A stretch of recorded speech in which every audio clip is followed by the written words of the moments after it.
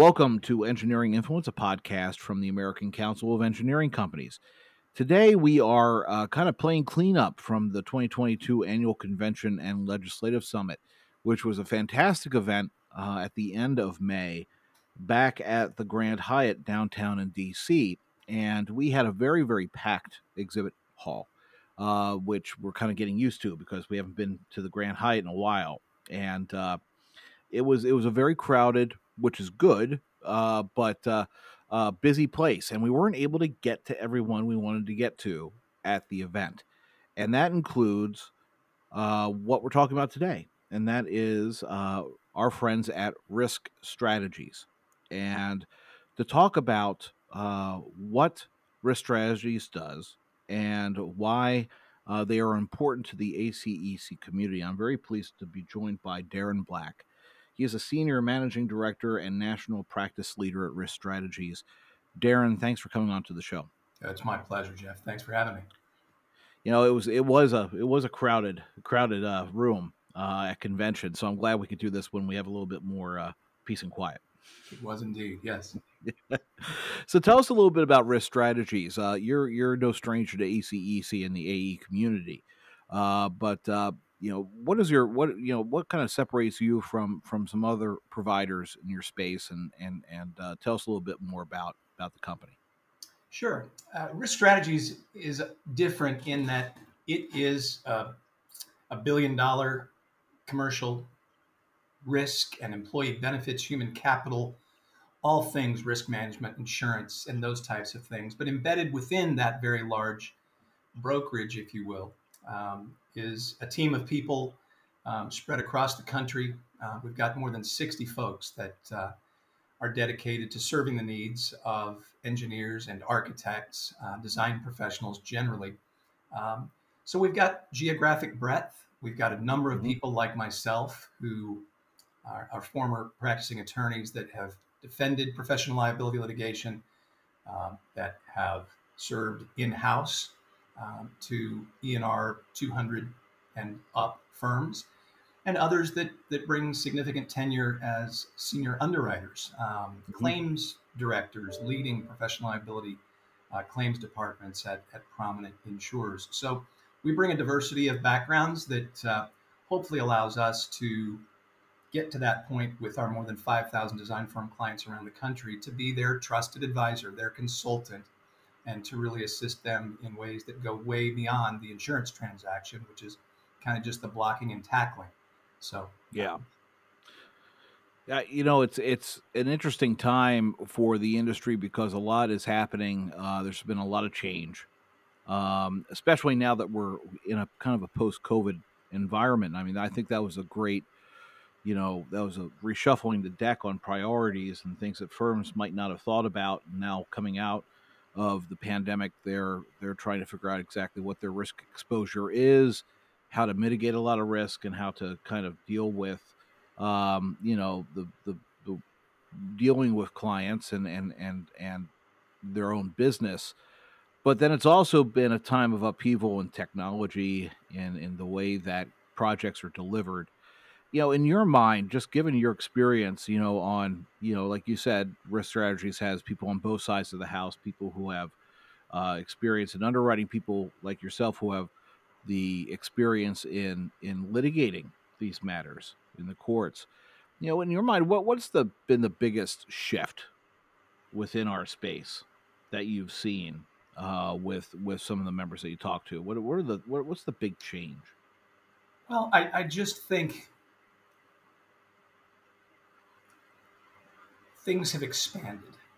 Technology has had such a huge impact on the profession that obviously impacts general counsel and CFO's perspective. It used to be only the professional liability that really kept them awake at night. But engineering firms and professional services firms generally have been such huge targets of all of the ransomware cyber attacks. And that now keeps folks up at night.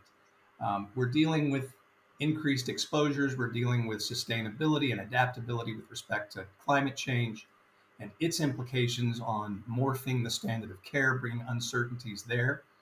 And we're doing it in an environment where it's so tough to attract and retain talent.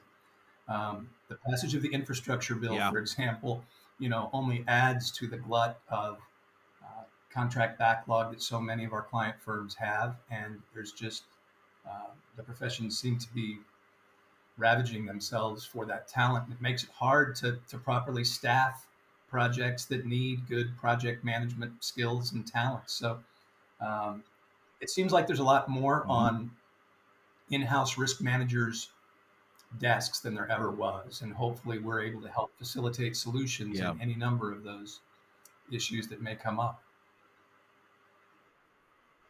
Yeah, that from a policy perspective, I mean, what we're focused on, of course, to your point, is the pipeline issue. It's the fact that we know that the infrastructure bill is going to create 82,000 new jobs in engineering, and you have downstream employment effects with that as well.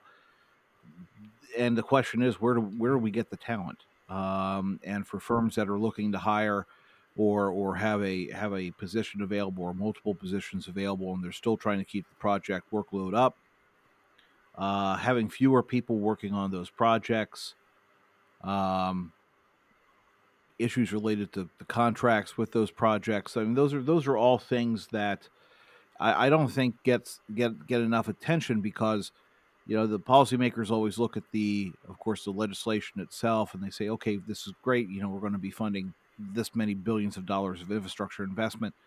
But for the firms that are actually doing the design work and the work, of course, our member firms do comes in beginning of the project, but has an impact throughout the project lifecycle. Um, Issues related to talent and how many people are working on those projects and what's acceptable, and that those are things that don't get a lot of attention. So it's good that you raised that issue. Um, what with is that something that you're seeing across the board with firms of all sizes? I mean, from the top firms and the ENR, 100 all the way down to the smaller mid-sized I think firms. it's become a bigger issue perhaps for the mid-sized and smaller firms. It seems like the larger firms are able to fund acquisitions that allow them to bring about the necessary expertise to take on the projects utilizing some of the new technologies we touched on earlier. But certainly it's an industry-wide issue across the board. I just think the ability to deal with the implications of the talent shortage right now, perhaps the larger firms have a little bit more flexibility and options than is the case, outside the ENR 500, for example. Yeah, and you also mentioned some of the environmental and sustainability issues that are becoming much more popular. Um, are you noticing that more on the firm side or the client side when it I comes think to it's both. I ESG? think those firms that can Hmm. demonstrate to their prospective clients, if you will, their commitment to sustainability and the ability to have that kind of macro conversation with clients about lifetime costs as opposed to perhaps incrementally higher materials costs on the front end, for example. I think they have a marketing advantage that firms that haven't paid as close attention Hmm. just don't have. I think there are a lot of owners out there that are very Yeah. interested in trying to better understand what their project can be in terms of sustainability and adaptability and all of the issues that have been talked about so frequently over recent years. And that's where I would say that what you mentioned as a trusted advisor relationship with risk strategies really comes into play. The fact that you would be able to come in to a firm that might not have put a lot of focus in on this issue and are realizing or from their own business, and they're realizing that this change in kind of the marketplace with this demand by clients, that they take into consideration these long-term environmental impacts and kind of these softer metrics that they want to be able to tout as project owners, whether it's a public sector client or a private sector client.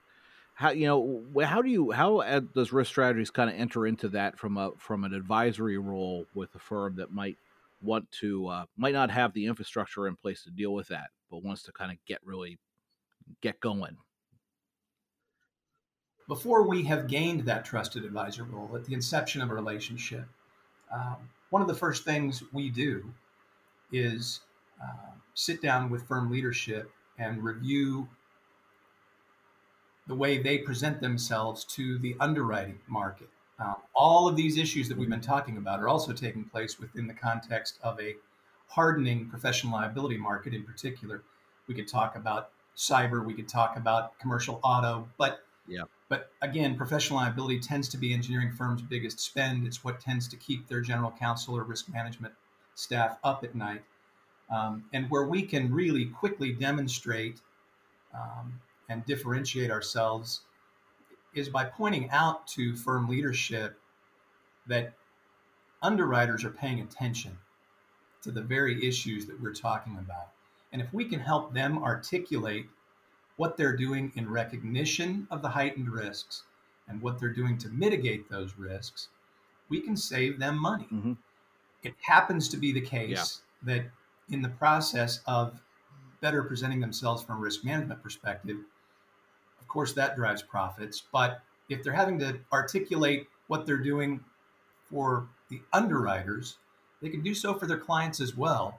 And it has implications well beyond, like I said, the insurance transaction. So we kind of get involved incrementally. It starts with that.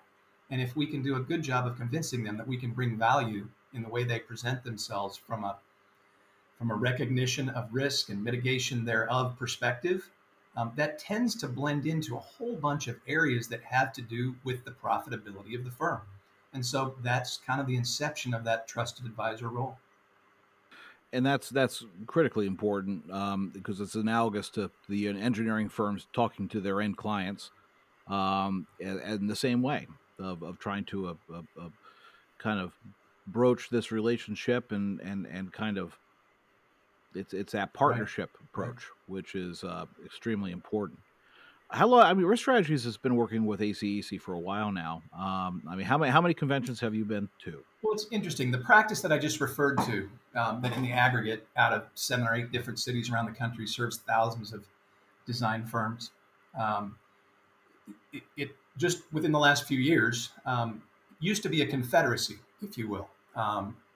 Risk Strategies has acquired a number of boutique professional liability agencies that had very significant market share and great client relationships in their respective geographies. I came on board a little over 3 years ago to bring those agencies together into the singular holistic practice that it now is, implementing shared best practices and same deliverables across the country, and the ability for all of our clients, regardless of where they may be located, to tap into those resources and expertise that we talked about earlier. So prior to maybe 5 years ago, all of those offices were strong, staunch supporters of both the ACEC and, for that matter, the AIA and other organizations, ASCI and so on, in their respective jurisdictions, if you will. But we've had a much bigger presence at a national level just within the last 3 or 4 years. And it's fantastic. The recent get together in DC allowed us to catch up with a lot of our clients that were in attendance in a social setting that could take place without an agenda. Nobody was worrying about a renewal or a claim or anything along those lines. And those are just great opportunities to further and foster the types of relationships that we're talking about. Yeah, it's a great way to kind of keep those relationships going and just talk about what's new and have those kind of stress-free conversations when everyone's together and kind of on the same page. So it's great, and we do hope to see you guys again when we meet in October in Colorado. Hopefully, we'll see you at the Broadmoor for our fall convention. It's a beautiful spot. We look forward to it. Yeah, could be worse places to Indeed. meet. And again, we do appreciate you being an exhibitor and sponsor for the 2022 annual convention. It was a great event. Back again, like I said at the start, at the Grand Hyatt, new geography, so kind of a new exhibit hall. And for anyone there who was not able to meet up with Darren and his group at Risk Strategies, I do recommend that you go online to risk-strategies.com And the practice areas, you'll see architecture and engineering, and you'll get some good information there. And Darren's contact is on that page. So, Darren, I do appreciate the time you've taken today, and I'm glad that we could connect after the event. Better late than never. Thanks so much, Jeff. I appreciate the time. Always. Yeah, look forward to having you back on the show. Just, drop us a line if there's something significant happening in your space, if there's a change, or if there's something that you think our members should know. Please just let us know. We'll have you back on. Thank you again. Wonderful. And again, this has been Engineering Influence, a podcast from the American Council of Engineering Companies with Darren with Risk Strategies. And we will see you again. Take care.